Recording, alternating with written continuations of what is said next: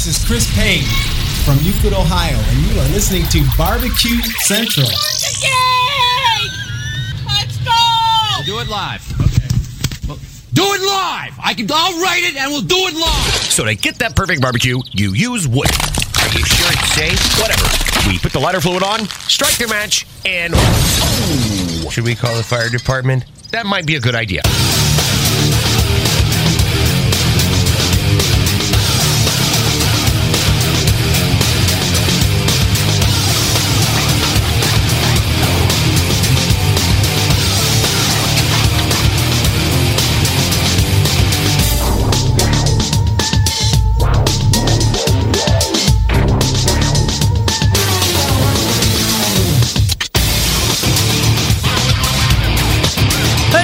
And welcome to the really big Barbecue Central show. This is a show where we talk about all things that are important to the world of barbecue and grilling, originating from the Rock and Roll Hall of Fame city of Cleveland, Ohio, the barbecue capital of the North Coast. I'm your program host, Greg Rempe. Happy to have you.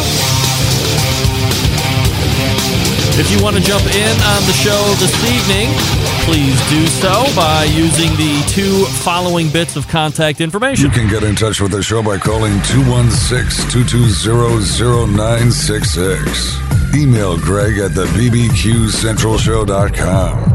On the Twitter and Instagrams at BBQ Central Show. Anything else you want to find out about the show can be found at the main website, thebbqcentralshow.com. And here's what's happening in case you get the newsletter coming up in about 12 minutes from now. It is the first Tuesday of a brand new month, so we know that's going to bring a visit from two regular guests that visit us on the first Tuesday of the month. However, if you follow me on social media, if you are getting some of the newsletters that get sent out around noon or 1 o'clock Eastern, depending on when I actually get it scheduled, you will realize that the month of October is going to be bringing a whole new setup in regards to how we're going to be interviewing the regulars. I thought it was important and unique to this show to be able to have, let's call it a reference piece, where if you're new to the show, you're semi-new to the show, and you've heard of these names that I have on that are the regulars, but you don't know the background, or as I'm terming it, the origin stories of each of these folks.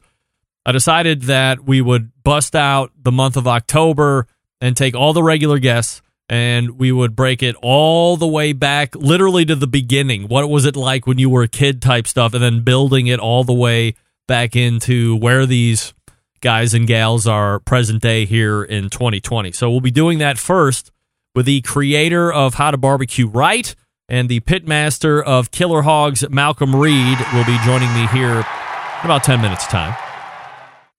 And he will take up the first hour, believe it or not. We got a lot to push through when it comes to Malcom, and then we will move to the second hour, and we will find the other first Tuesday of the month regular guest. He is Sam the Cooking Guy, Sam Zion, and we will also get Sam's origin story. And while I have two of the biggest food YouTube stars on YouTube right here the first Tuesday of the month, it's going to be really interesting to see how it all built to here. And it's the other impetus, I guess, for these origin stories is if you're just searching around barbecue or cooking in general, and you get on, I mean, everybody goes to YouTube for anything anymore or for everything anymore. And inevitably, if you're going to be searching some kind of barbecue dish, Malcom is going to be coming up. Or if you're searching cooking in general, Sam is going to be coming up.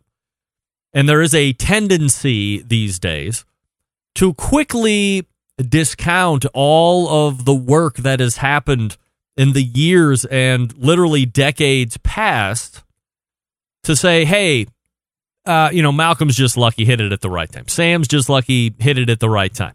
Stephen Reichlin, nobody was writing books, lucky, did it at the right. You can go right through the gamut to include myself and say it was luck I don't even know what luck means. I don't think, lucky is hitting the lottery. But that's about it. Everything else to me is hard work. And when you work hard, and by the way, you can work smarter and harder, but when you work hard, there are fruits to your labor. And there are people that refuse to want to work hard or don't like to work hard, and then love to be jealous of other people's success. So I want to make sure we're shining a spotlight on my show regulars here, get the backstory. I mean, it's fun to just learn how people have come up and evolved over time.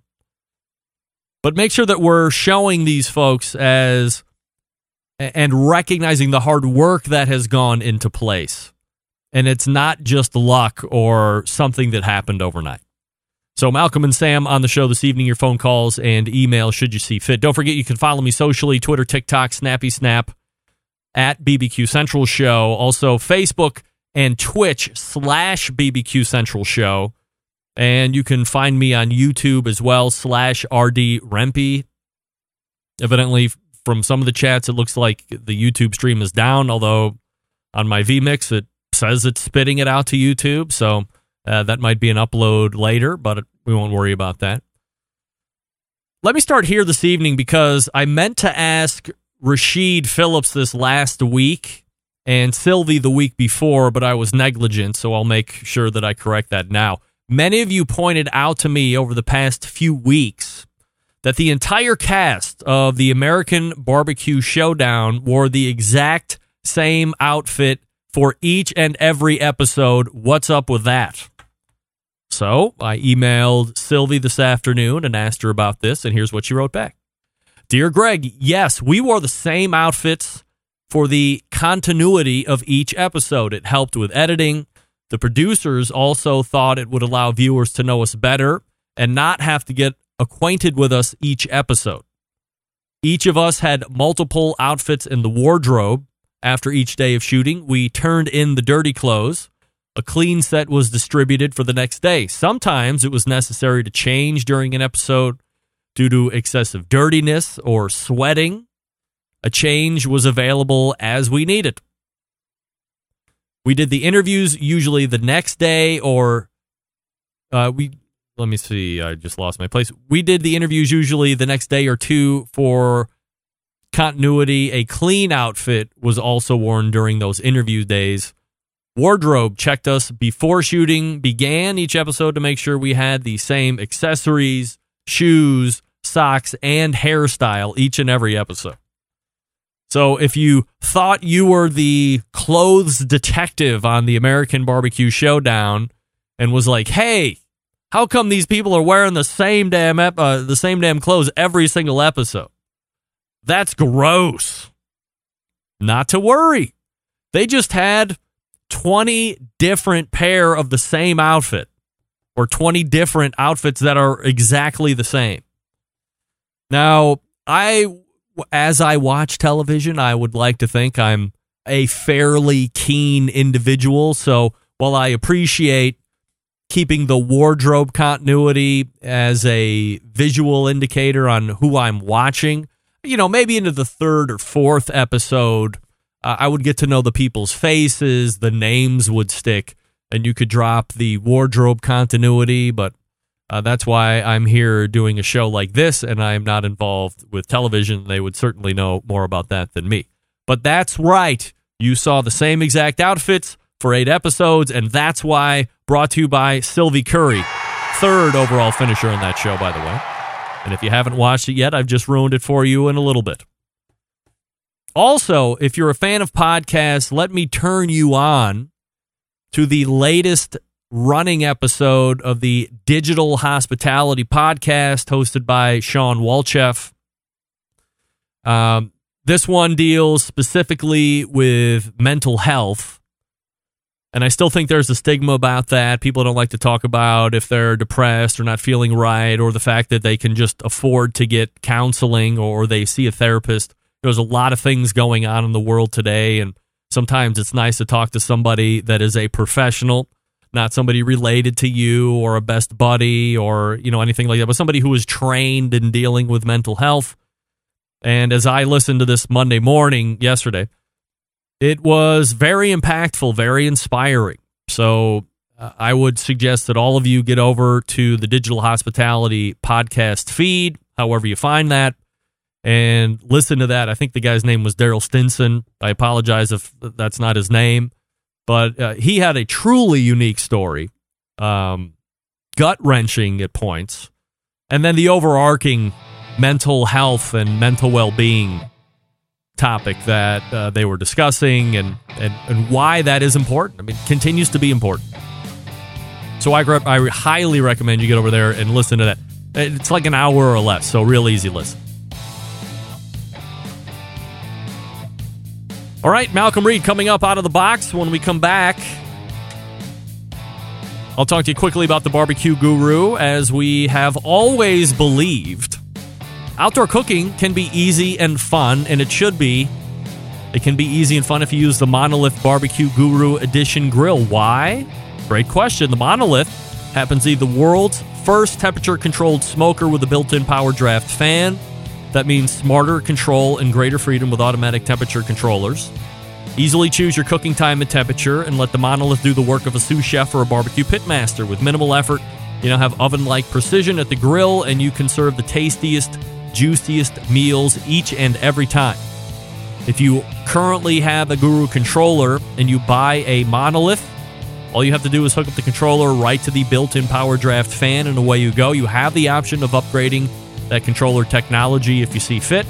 Ultra Q, DynaQ are the two newest controllers. So check that out if you want. If you've never seen them before, head on over to the website, bbqguru.com. They fit on kettles and bullets, offset stick burners, ceramic cookers, everything else in between. If you have any questions, give them a call, and they will answer all of your questions. 800-288-GURU. That's 800-288-GURU. And again, the website, bbqguru.com. The Barbecue Guru continues to be a breakthrough in barbecue technology. We begin the month of Origin Stories with Malcom Reed, who is in the green room and ready to go. Stick around. We'll be right back. You're listening to the #1 most downloaded barbecue and grilling podcast anywhere. The Barbecue Central Show.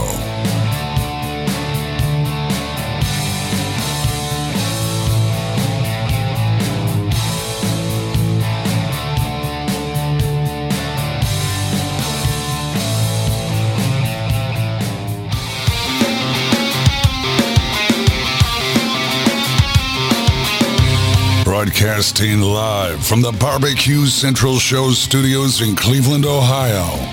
You're listening to the Barbecue Central Show. Once again, here's your host, Greg Rempe. All right, welcome back. This portion of the show being brought to you by Butcher Barbecue, makers of award-winning injections, marinades, rubs, seasonings, barbecue sauces, grilling oils.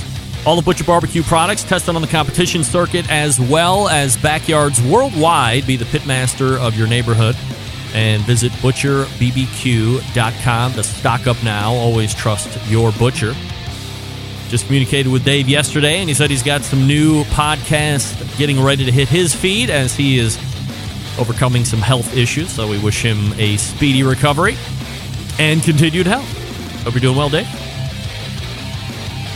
All right, joining me now, and as I had mentioned at the top of the hour, all of my show regulars this month are going to join me in doing their own origin stories, and batting leadoff is none other than the pitmaster of Killer Hogs competition team and the co-creator of How to Barbecue Right. Malcom Reed joins us on the show. Hey, Malcom.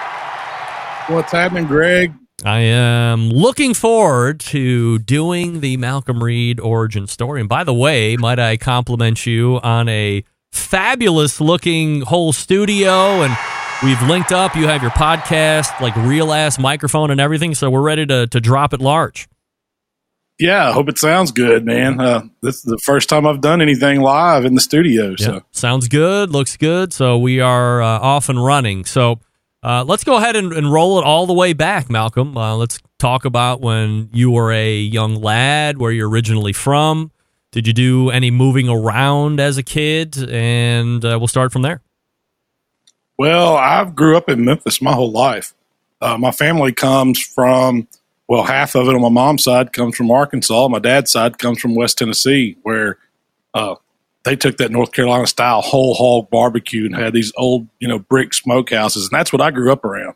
Whenever we went to the country, that was, going up to McNairy County. If you've ever heard of that place, it's kind of famous for Sheriff Buford Pusser and a lot of moonshine. But, Yeah. but that's what they did, man. They made moonshine and they cooked hogs. And I remember as a kid, every time we went, we would go to, one of the barbecue joints up there and we would get this hog and you get it, pulled and extra crunchy, and they would just have these whole hogs laid out, and you go in there and it smelled great because they've been cooking them for days. And they only did it on weekends. It was only open like Friday, Saturday, and maybe a little bit on Sunday, but that was it. Whenever they were out, they were out. You had to wait a whole nother week. What were you like in elementary school, and as you get through like elementary, middle school? I mean, were you a kid that was just into stuff, or what do you remember? Oh man, I was into all kinds of stuff. My dad always wanted me to be a musician. So I remember, being real young that, it was always guitar lessons, piano lessons, drum lessons, stuff like that. The guitar stuck a little bit. I mean, I still have one in my office here. I pick on it, but I'm not a musician, but also grew up in the kitchen. I mean, every one of our family gatherings was, usually around a barbecue of some kind, whether it was 4th of July, Memorial Day.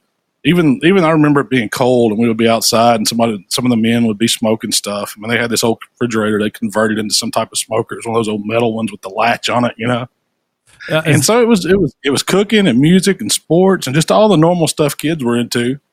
You said your dad wanted you to be a musician. Probably was into music. Is that why your brother's name is Waylon? Yeah, I think he wanted to name me Merle, but my mom vetoed him on that. So he got the big Waylon.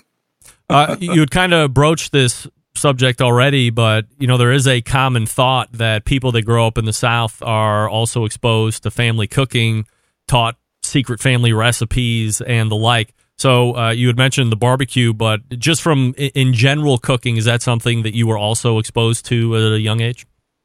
Oh, constantly. I mean, both sides of my family were great cooks. I mean, from my grandmother to my mom, my dad even, he could cook as good as my mom, a lot of things.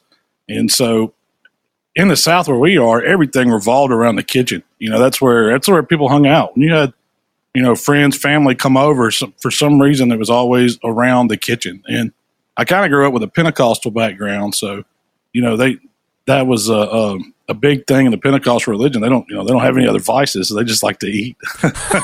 So food was a big part of it, and the music too, and so I have some of that, the Pentecostal music background with what I do. So the barbecue that you were exposed to, is it like everybody else was seeing as much as you were, or was your family particularly invested in Southern style barbecue that you remember?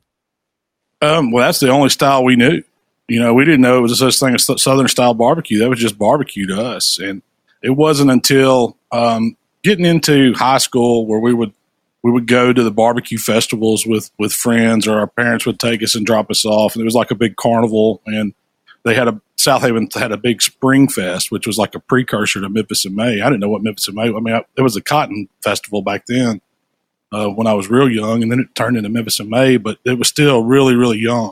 It wasn't, competition barbecue was just getting going, and I got exposed to it, but to me, it was just a fun time. Everybody was hanging around, and, they were cooking barbecue. I didn't pay much attention. It wasn't until later in high school, early college, where we got a good dose of it. When you're getting through high school, I mean, that can be a challenging time for kids, depending on what they're into or if they're hanging with the right clique, what have you. But what were your memories of high school, and were you into sports or academics, or what did you have going on from extracurricular activities? Well, I got a car. I had an uncle that gave me he sold me a car. It was an old Pontiac Grand Prix, like in 1981. Yeah. Sold it to me for like $1, but we had to go get it in New Albany, Mississippi. So I remember that trip. I was like 14, and it had to sit in the driveway for a year before, I got my learner's permit. All I could do was back it up and down the driveway by myself, and then my mom and dad would let me drive with them. But I immediately went to work. As soon as I got old enough to get a job, I went to work because I had to pay for my own insurance and pay for gas to ride my buddies around. So when I was 15, I lied at Sonic Drive-In and told them I was 16 and got a job there flipping burgers. And I learned everything there was to cook at Sonic. Back then, we made all the onion rings by hand, made the coleslaw. We did, a lot of that stuff was old school diner style fast food. And I know it's changed now. They probably don't have a grill like we did back then, but I cut my teeth at Sonic, and then we had some times there, man. That's back when people circled, the drive-in was the place to be. The Sonic drive-in was where everybody went on Fridays and Saturdays, and I worked there, so I knew everybody. Was it just a job there, or did you start to get a passion or a deeper passion for food because you were elbows deep into it? I did. No, I really learned. I loved the kitchen at that point. Now, it wasn't just fast food. I wasn't crazy about cooking that. So I know I worked at Sonic for a little while. Then I went to work at Pizza Hut. Some of my buddies were working over there, and I learned how to do pizzas and run the kitchen at Pizza Hut. And that's back when we were really hand tossing them and doing some cool stuff. And they at our Pizza Hut, they had draft beer. They didn't have it at all of them, but back then they had draft beer. Well, being 16, 17 years old, we kind of changed Pizza Hut's policy on draft beer. I think we may have had a few too many there while we were working or after hours, but we had some good times. We would this is a quick story. When Pizza Hut would close, we would invite all our friends over, and we'd take all the tables and block the doors, and we'd have fight night. It was just like WWE wrestling right inside Pizza Hut. We'd clear out all the tables, and man, the cops would get called sometimes, but we had a blast up there. Do you guys have like a belt and see who was champion of the week that kept getting passed along, or it was just slobber knockers all around? It was just free for all Royal Rumble style. Wow, I would love to see that. All right, so high school ends, and you're off to college. Where do you go to school, and what do you study, and what do you remember about college? Well, I went into pharmacy, actually, and I went to Northwest Community College, a junior college down in Senatobia, Mississippi first for my first 2 years. And that was my first experience being away from home. I wasn't far from home. It was like a 45-minute drive, but we actually lived on campus and had a big time. I learned a lot of stuff in college. I recommend everybody go away from home a little bit at first to get a taste of what it's like to have to take care of yourself, have to cook for yourself. I remember grilling and, doing a whole lot of stuff for the guys back then and hanging out and field parties and stuff like that. But then I went to Ole Miss, and it was a whole different ball game. After that, I decided I wasn't going to cut it in pharmacy school. I got into pharmacy school, but then I said, this isn't for me. You got to apply yourself a little too much. And I was still trying to work at the time. So it was that didn't work. It's, college is weird. I don't want to diverge too much, but I think there is maybe an inaccurate pressure that I know. So it would be like our parents' generation, really. And I think to a large part, for our generation, people our age, there was a need to have a college degree in order to get a decent job, whatever that means anymore. But I think that's kind of fallen by the wayside. Obviously, trades have suffered tremendously. Nobody's getting into trades anymore. Nobody wants to do that kind of work anymore. But when you're 18, what do you really know what you want to do for the rest of your life? It's insane to think that kids feel the pressure to have to go off to school for 4 years because they have to, and then try and make that right decision at such a young age, being exposed to nothing, to pick a career that they think they want to spend the rest of their lives at. I would love to see a thought adjustment as far as that's concerned. But what do you think about college present day? Well, I wouldn't trade my college days for anything. Oh, man. I get it. I'm there. I'm totally there with you. No doubt. But yeah, as far as knowing where you're going to go and what road you're going to go down, man, I'm proof. I never would have thought I'd have been in barbecue. I've always said that I think people, I think it would be better if when you got out of high school, you had to go work a couple of years, get a dose of paying bills, get a dose of real life, and then get to go to college, because you would appreciate that education after that, that you could better yourself. Because, I see it all the time, and I'm not a victim of it. did it all to myself. But I had too good of a time in college, and I still have a great time. I don't think I would change anything. No doubt. All right, so we're out of college. Do you have a job right away? Do you move back home? What are you doing, post college quickly?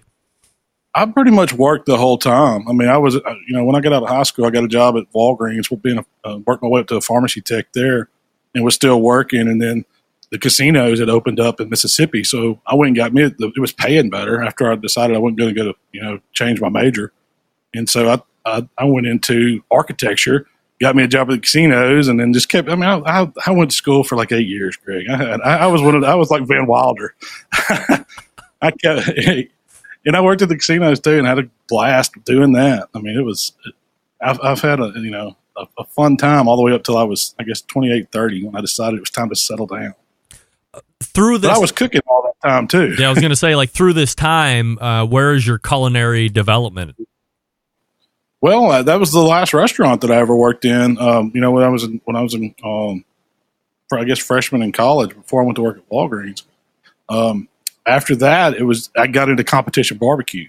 I had a buddy that his dad actually had the Killer Hogs team first, and they'd been doing it for years. It was a bunch of hunting buddies, and they got old enough and decided they wanted to retire. They asked the young guys, me and my buddy and Waylon, and there was a bunch of us, and we said, yeah, we'll take it over. But it was just like a big fraternity party to us when we had barbecues. We didn't care if we won or lost, and we didn't really get into the cooking until we messed up and got a couple calls. And then me and Waylon kind of said, hey, wait a minute, there's something to this. We could win some money doing it.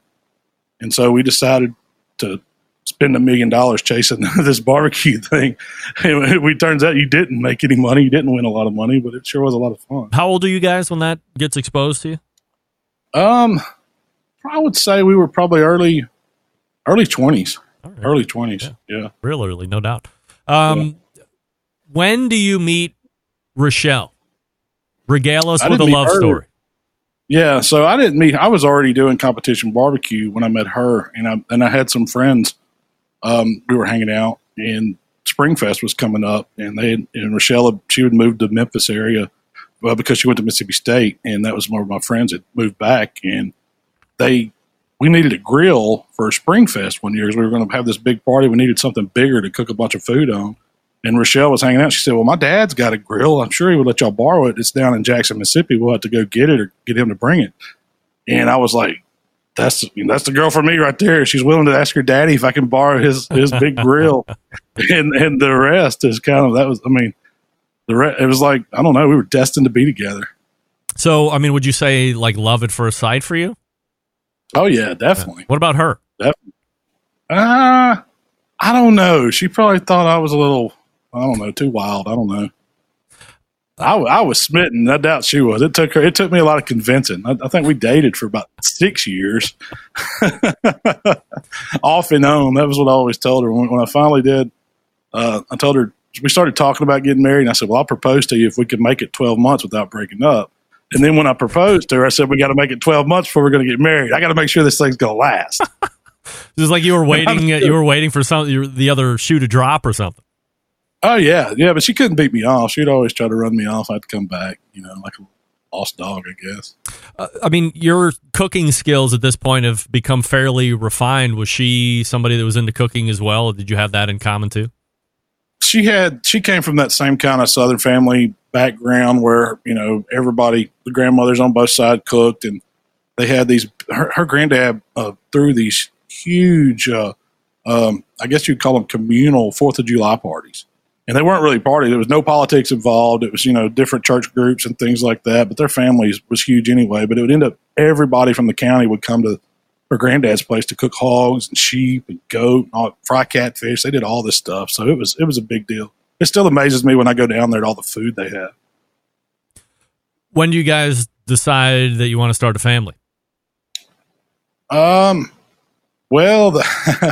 we were going to take it easy. So we got married, and then we went on our honeymoon to Jamaica, and we come back, and that was like in November. And then it's like January, New Year. She's like, I'm not feeling well. I think I'm pregnant. I'm like, there's no way, it takes forever. All of our other friends said it takes a long time, And so 9 months later, Michael's born in September. So it was like, wow, we didn't get to do that whole newlywed thing, I think that year I cooked, man, like a dozen barbecue contests while she was expecting. And I remember her coming out there to most of them until it got to the very end where she couldn't help out. But that was when we were first kind of getting some traction going and people were recognizing this. And so it was tough, man. It was a challenge back then. Yeah. I mean, what's it like going from just having it be you two and you think maybe you got it 2, 3, 4 years, whatever the plan was before kids made sense. I mean, kids never make sense.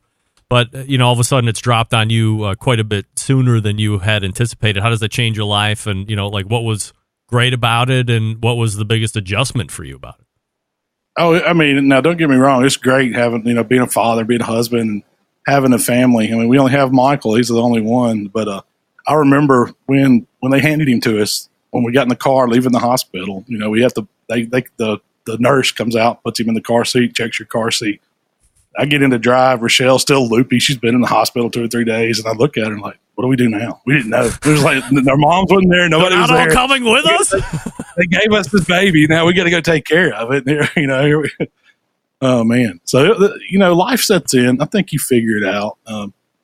I'm glad that I didn't do that when I was younger, 18, 19. I can't imagine and there's so many people that go through that. They have kids young. We were both, I think I was right at 30 and she was 27, something like that.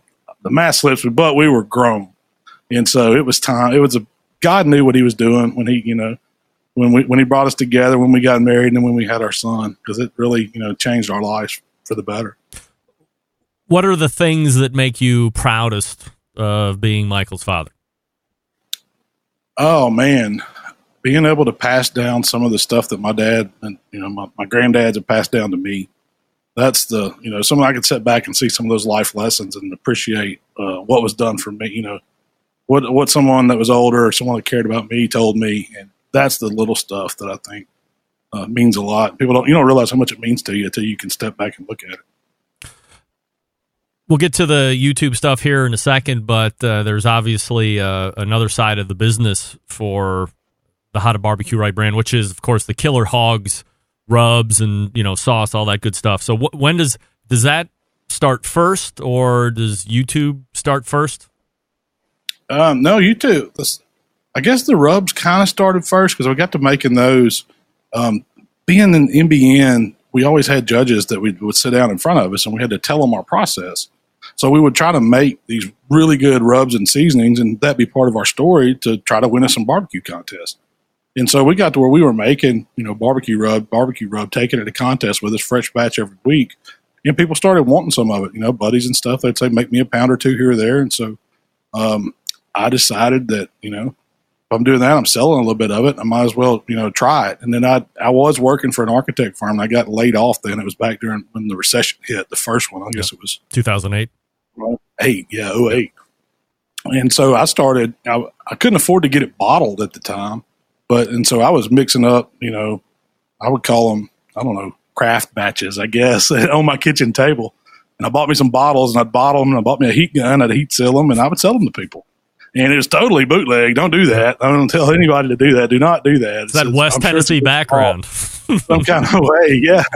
But, I did it, and enough people started buying it. And this was back, I guess I did have a newsletter. Rochelle had the idea to start us a website when she first came along. She was into that. And then she wanted me to do this newsletter, writing recipes or what I was doing. So I started that. And I'm no English major at all. I did horrible in English. I hated writing. But she got me to writing these recipes and writing about what I was doing in my own voice. And so people started gravitating towards that and subscribing to the newsletter and buying a bottle of rub or two. I mean, I had one rub was the only product I had forever. I mean, it went a long time. I would make up multiple SKUs of it. I would have a 1-pack, a 3-pack, a 6-pack, a 3-pound bag. It was all the same stuff, but it looked like I had a lot of products, but I really only had one.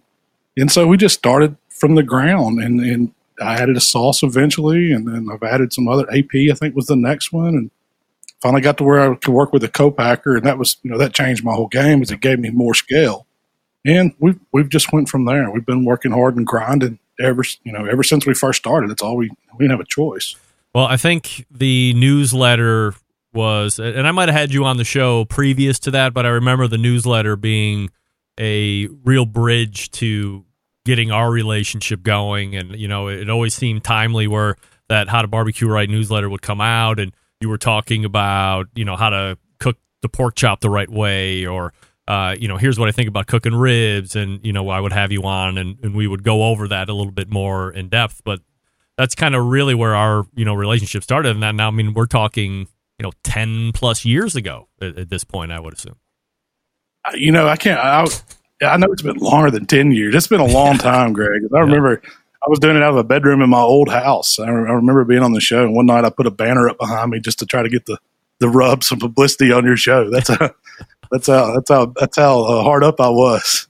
Yeah, it's been a long time, and it's been a great relationship. So, Malcolm, I'm going to put you on hold here just for 1 second, and when we come back, then we'll get into the YouTube stuff here and catch us up to present day. We're talking with Malcom Reed from How to Barbecue Right and the pitmaster of Killer Hogs. By the way, if you haven't tried his rubs, buy them. They are really good. You'll thank me later, and you can thank Malcolm too, since he made them. I'll talk to you quickly about Big Papa Smokers, the #1 online shop for all things barbecue, a curated selection of only the best outdoor cooking and grilling supplies, and it helps you get you on the path to better barbecue results in no time. Everything at Big Papa Smokers has been pitmaster approved by Sterling Big Papa Ball himself. If you're into rubs and you're looking for rubs, why not try some of theirs as well? They have 13 perfectly balanced flavors for you to choose from. Sweet Money, Cattle Prod, Cash Cow, Double Secret Steak Rub, Desert Gold, Little Louie's Seasoned Salt, one of my favorites. But try them all. Make you the king of the backyard. Also impresses judges on the competition scene. If you're looking for a new go-to sauce, you can try Granny's Barbecue Sauce. Big Papa's owns that brand as well. Great all by itself. Also good as a base sauce if you'd like to use it and tweak from there. Certainly up to you. And aside from the premium selection of rubs and sauces, also offering the very best pellet charcoal and wood cookers available today. If you're looking for a versatile smoker that's easy to use, check out the brand new Mac 2-Star General Pellet Cooker. Big Papa's the exclusive Mac dealer, even offering special packages. If you're not a fan of pellet cookers, no problem. Try that Old Hickory Ace BP, the only charcoal cooker that Big Papa trusts on his competition trailer. If you're not sure of what kind of grill you need, really can't go wrong with anything on the website. Give them a call with questions, 877-828-0727.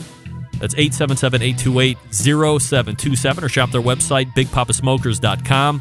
That's BIGPOPPA smokers.com. And we're back with more Malcom Reed right after this. Stick around. We'll be right back. You're listening to the #1 most downloaded barbecue and grilling podcast anywhere. The Barbecue Central Show.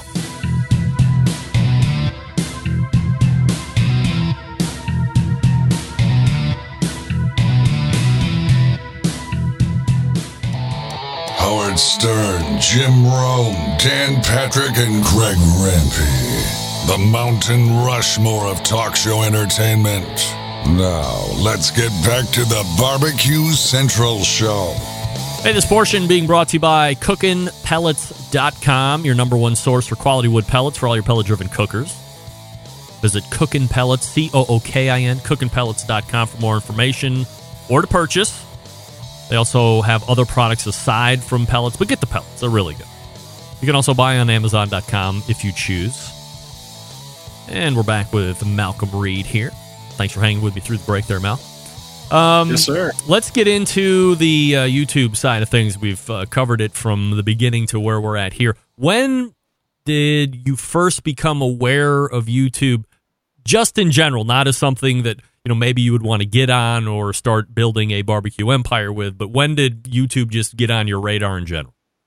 Well, I didn't know a whole lot about YouTube until 10 years ago. That was when we started. We found it because it was an easier way to share large files. We had picked up a sponsor that wanted us to do some video stuff because they had given us one of these little handheld cameras. I think it was called a flip cam or something like that. Yes. Yeah. And they wanted us to take it to contest and record what it was like. They wanted to see what it was like to hang out with the Killer Hogs. And so, Rochelle would take the camera and get a bunch of footage, and it would be, we might be giving some instruction on how we're prepping something for the contest. It might just be some of us partying, having a good time or whatever, just atmosphere. And then we didn't have a way to send it to them unless we physically mailed that camera back. It didn't have a card you could pull it out. Back then, the internet was so slow you couldn't mail these files. The internet took a week to Yahoo, upload. Oh my god! Yeah, Yahoo server, the mail server wouldn't even hold them. It'd kick it out. AOL or whatever. We couldn't do it. So YouTube had come along, and Shell was doing some marketing work, and they were using YouTube video, early stage YouTube. And she said, we can make a channel on YouTube and share it, and then just embeds a link, and then we can send it to the people, and they can share it with whoever they want to. It wasn't live to everybody. They kind of could pull it and use it how they wanted to. So when we did that, she said, we already had the newsletter going, How to Barbecue Right. Why don't we start the How to Barbecue Right channel and start doing some videos on that? Because we already got the camera, and, so we had to buy an editing program, which we didn't know how. I don't even think we had an editing program. She would just take the file, pull it off on the computer, and then load it straight to YouTube. So there wasn't no edit. It was just raw footage. No audio. The audio was crap. The quality was crap. It would make you sick if you watch some of it. But then we kind of learned as we went, and we got better, and we did get an editing program and got some better cameras, and and the rest is kind of history. Many people want to quickly discount the success of YouTubers and say it's just lucky and an overnight success, as I talked about in the beginning of the show. You started back, probably 10 years ago, as you had mentioned. So we can discount the overnight success as bullshit immediately. When do you think, year-wise, that you knew this was something that was worthwhile for you and Rochelle to continue to do, and that people were liking it, and perhaps more importantly, subscribing it and watching it? I don't know, because they're doing those first years. I caught a lot of flack. People would make fun of me for doing videos, and nobody was watching them, and they wanted to know why I was giving out secrets, and then because nobody was doing that. There wasn't anything like that back then, and so I stuck with it. But I wanted to quit a lot, and Rochelle would say, "No, just keep going. Don't worry about what they're saying. Just make another video." And we didn't make videos every week back then. We would make usually 1 or 2 a month, and then we would do newsletters every week. And so I wanted to do just the newsletter, and Michelle's like, "No, we need the video. The video is going to be where it's at. The video is the video." And so I would stick it out. Some of them you could probably tell I wasn't into it, or it just wasn't the same. And then I guess along the way, it took us 4 or 5 years to ever get close to over 50,000. That's a long time in today's YouTube time. People, if people don't get to 100 in a couple months, they get upset. But it's a hurry up. It's a hurry up, and what can you do for me now type thing. But back then, it was like it was clawing for every subscriber. So when you were talking about wanting to quit, was it because people were busting your balls, or did you just not feel comfortable in front of the camera and like being the guy that's saying, "Hey, do it this way," or "This is the way I should do it. You should try it too"? Well, all of the above, and it took so much time that you didn't see a lot of return on that value immediately. So that's the whole thing with YouTube. You don't make a whole lot of money doing YouTube. Once you get up to a certain stage, you got the chance to make money. But at first, it's nothing. It's nickels. It really is. So and I remember we finally got like $1,000 check, and I was like, well, this is okay. If you can get $1,000 a month to do it, I can afford to do it because it's worth my time. And then from then on, we've doubled and tripled down, and try to do the best we can and improve our quality and keep giving, putting out good stuff. And so that's what's grown it so much, I think. Just the way we've learned and evolved with it. What upgrades do you make over those years where you finally buy into this is something that we're going to keep doing? What do you upgrade into that makes the most dramatic impacts in your process and products? Well, getting more comfortable in front of the camera is one. That was something that wasn't easy for me. But I would think the next thing people probably don't realize is the audio quality. When you can kind of get a decent audio quality, the video, they can put up with a little bit of a crappy video, but if people can't hear you or the sound's horrible, they'll click off immediately. So we figured out that you had to get the audio right. And we've had some videos where the audio messes up, and those videos don't do near as good as we think they should. But you wouldn't think it, but because it's a visual video site, that the audio would mean so much. But you coming from broadcasting, you know how much the sound is. The sound is what gets people. Yep. Have you ever consulted with anyone behind the scenes to work on production equipment or hitting the right video length times to keep viewers' attention spans, or working any kind of the algorithm of the day that YouTube has in order to get likes and subscriptions and all that? No, we've never consulted with anyone. We've always had it to where we were going to kind of do things our way. I mean, I guess Rochelle, since she's been to a ton of those conferences and taught conferences on, digital marketing and all the stuff that goes into it, not specifically YouTube, but a lot of that SEO type stuff. And a lot of that applies to these videos that we're doing too. But we've never subscribed to you've got to do it a certain way, because people get stuck in that. They've got to hit all these marks that somebody else is telling them to do, and you're not being yourself when you do it. I think one big thing about our success with it is that it's genuine. I mean, this is the only way I know how to do it. And so it comes off like that when Shell recaptures it. I don't know what it would be like if somebody else was recording it or editing it or changing the sound or whatever, because I just don't know if that magic would be there. But as long as she kind of knows where to be and what to get and how to cut it and how to make me look way better than I am on a video. So is this your full-time job right now, between the rubs and the products of Killer Hogs and YouTube? Yeah, it's mine and Rochelle's both full-time job, and we have, I guess, 5 employees working for us now, helping run the business. So we're trying to get ourselves away from the daily administration of things so we can do more creative stuff, because I think that's what we do better. But there's so much goes into, running the business that makes it challenging. So the income that you guys are generating now is between barbecue products and YouTube, basically? Yeah, pretty much, I would say. And, that's the big chunk of it. All right, so I get a lot of shit for asking this style of question. So let me preface this by saying that you have no obligation to answer with any type of specificity, or you can get as detailed as you want. Certainly fine with me. What kind of money are you bringing in just through a YouTube stream? In other words, I think there's a belief that if you have 1 million YouTube subscribers or 2 million YouTube subscribers or 10 million, you are well into the 6 figures, maybe broaching into the 7 figures. How to Barbecue Right is well into the 1 million subscriber mark, but are you more realistically 4 figures or 5 figures or 6 figures? I would say more, it's 6. Yep. I mean, I don't know if they're going to kick me off. I don't know how much I can disclose. You know how it goes. I don't know. No, we do well on YouTube. It's a good salary just on what we're doing on videos for 2 people. Is there ever a point, because, this is the question that I get asked a lot is, well, do you do anything else during the day? And I always say, hey, my job is selling Class 8 Peterbilt trucks. The show is something that I'm very passionate about, and I've loved doing it for the last 12 years. But I think if this became my full-time job, it would feel a lot different to me.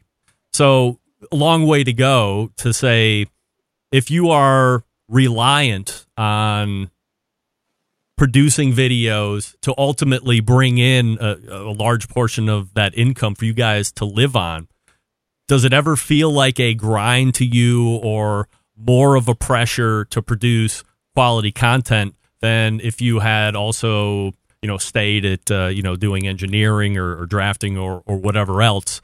Is there a unique pressure on you to make sure that you're pumping out the best products or videos for people to watch in order for you to get that return so you can continue to live?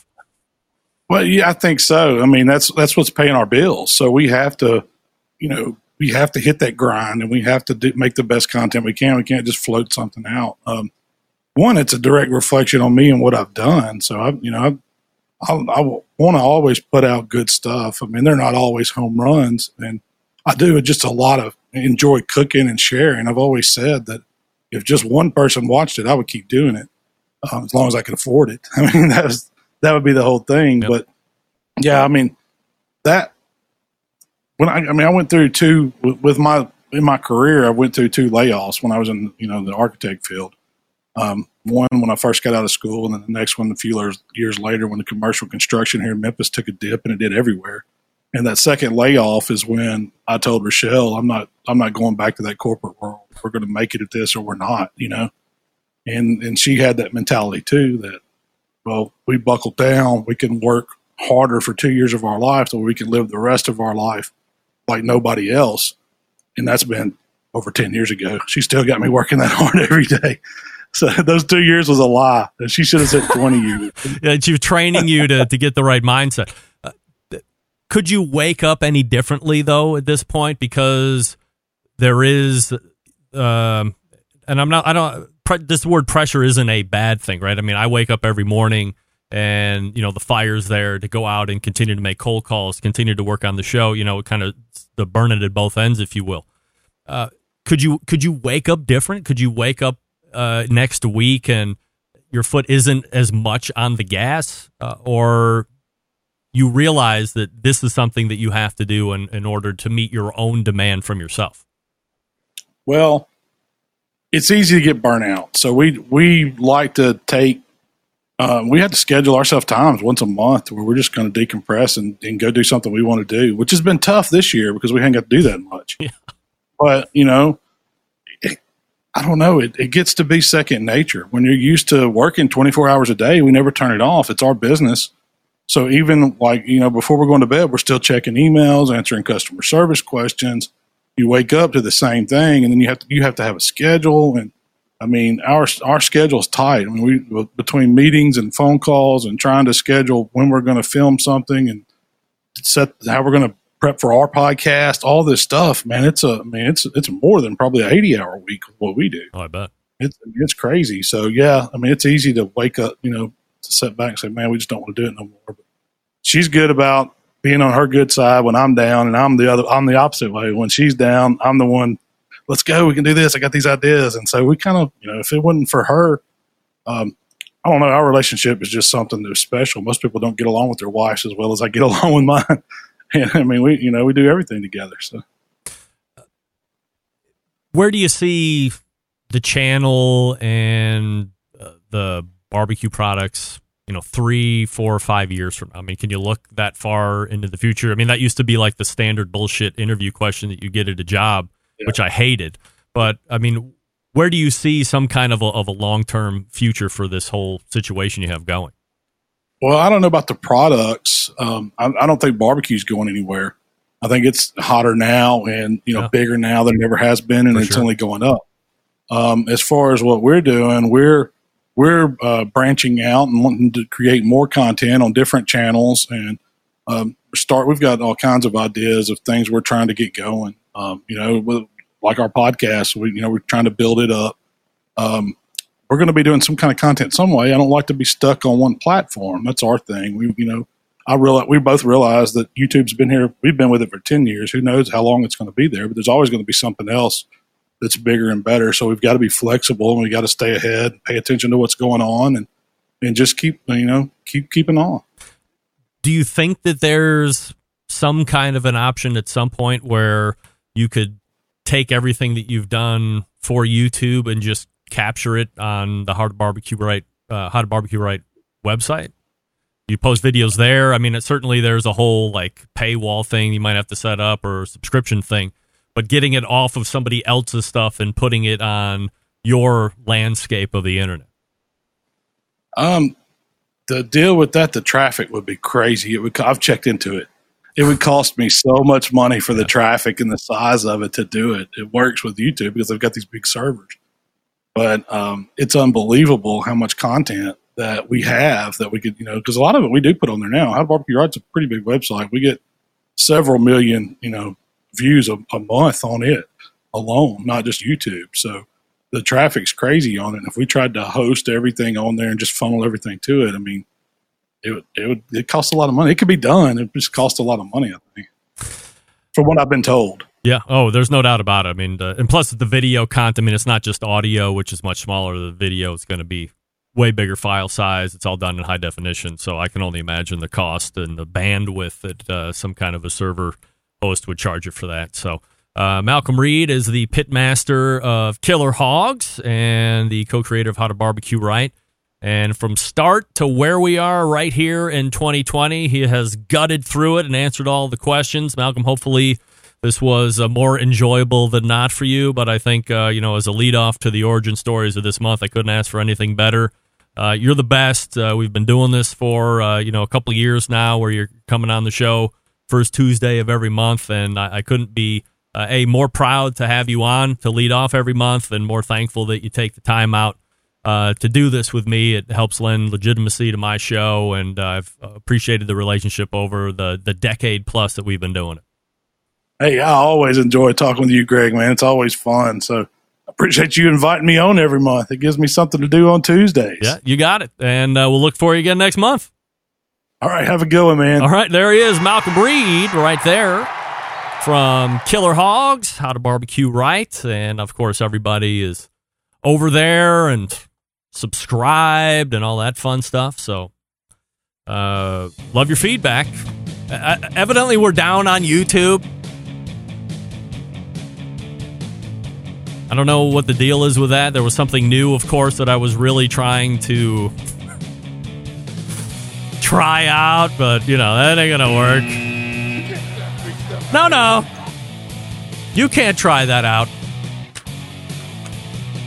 Hey, since 1983, Pits and Spits has been handcrafting smokers and grills in Houston.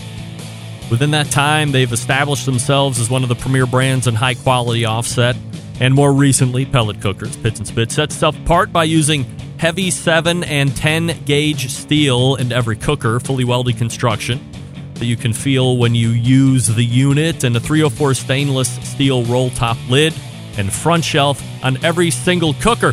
Why does it matter? Well, how about this? Using higher quality materials gives you a better product. Pits and Spit smokers reach and maintain temperatures, allowing you to worry more about the meat than the heat. By providing a fully welded smoker, you don't have to worry about grease or smoke leaking out of the barrel or in your grill rattling apart as you move it through the backyard. And by using 304 stainless, you're getting an heirloom quality product you'll be able to pass down to your kids. Now, where some companies focus on being the low-cost provider, Pits and Spits focuses on craftsmanship and quality materials. Are there cheaper ways to make Pits and Spits? Yes. But they don't like tack welds, cheap stainless, and electronics you can't trust. Having in-house manufacturing gives them complete control of their design and standards, not something you find brought in from overseas. Their steel suppliers supply materials that can be used in the harshest environments around, so they will perform wherever you are, and their controllers are made right here in the States. So they're able to have unimpeded transparency into the programming. Bottom line, Pits and Spits has a dealer network across the country, but if there isn't one close to you, you can call them at the shop, 844-650-6250. That's 844-650-6250. Whether you're a backyard grill master looking to cook steaks for the fam, or a competition team looking to cook 50 racks of ribs, Pits and Spits is a product for you. You can check them out online, pitsandspits.com, all spelled out, or see their Pits in the wild across all social media with their handle, Pits and Spits. All right, let's wrap up the first hour. Stick around. We'll be right back. You're listening to the #1 most downloaded barbecue and grilling podcast anywhere. The Barbecue Central Show. Continuing to produce incredibly mediocre content in an exceptionally professional way. You're listening and watching the Barbecue Central Show. Once again, here's your host, Greg Rampey. Hey, this portion brought to you by Fireboard and Fireboard 2 and Fireboard 2 Drive. 6 different temperatures simultaneously, connecting Wi-Fi or Bluetooth. Smart speaker compatible. Find out more by visiting fireboard.com or call 816-945-2232. Yes. Who's got Fireboard 2? Who loves Fireboard 2? Most of you, of course. Tom Phillips, love my Pits and Spits Maverick 2000. Wonderful. Thank you, Tom. Doug Scheiding, that was a great interview and very cool to learn more about Malcom. Agreed, Doug. That was great. All right, we're going to load in for the second hour. Sam the Cooking Guy is coming in, and we will learn all about him from birth to 2020. Stick around. We'll be right back.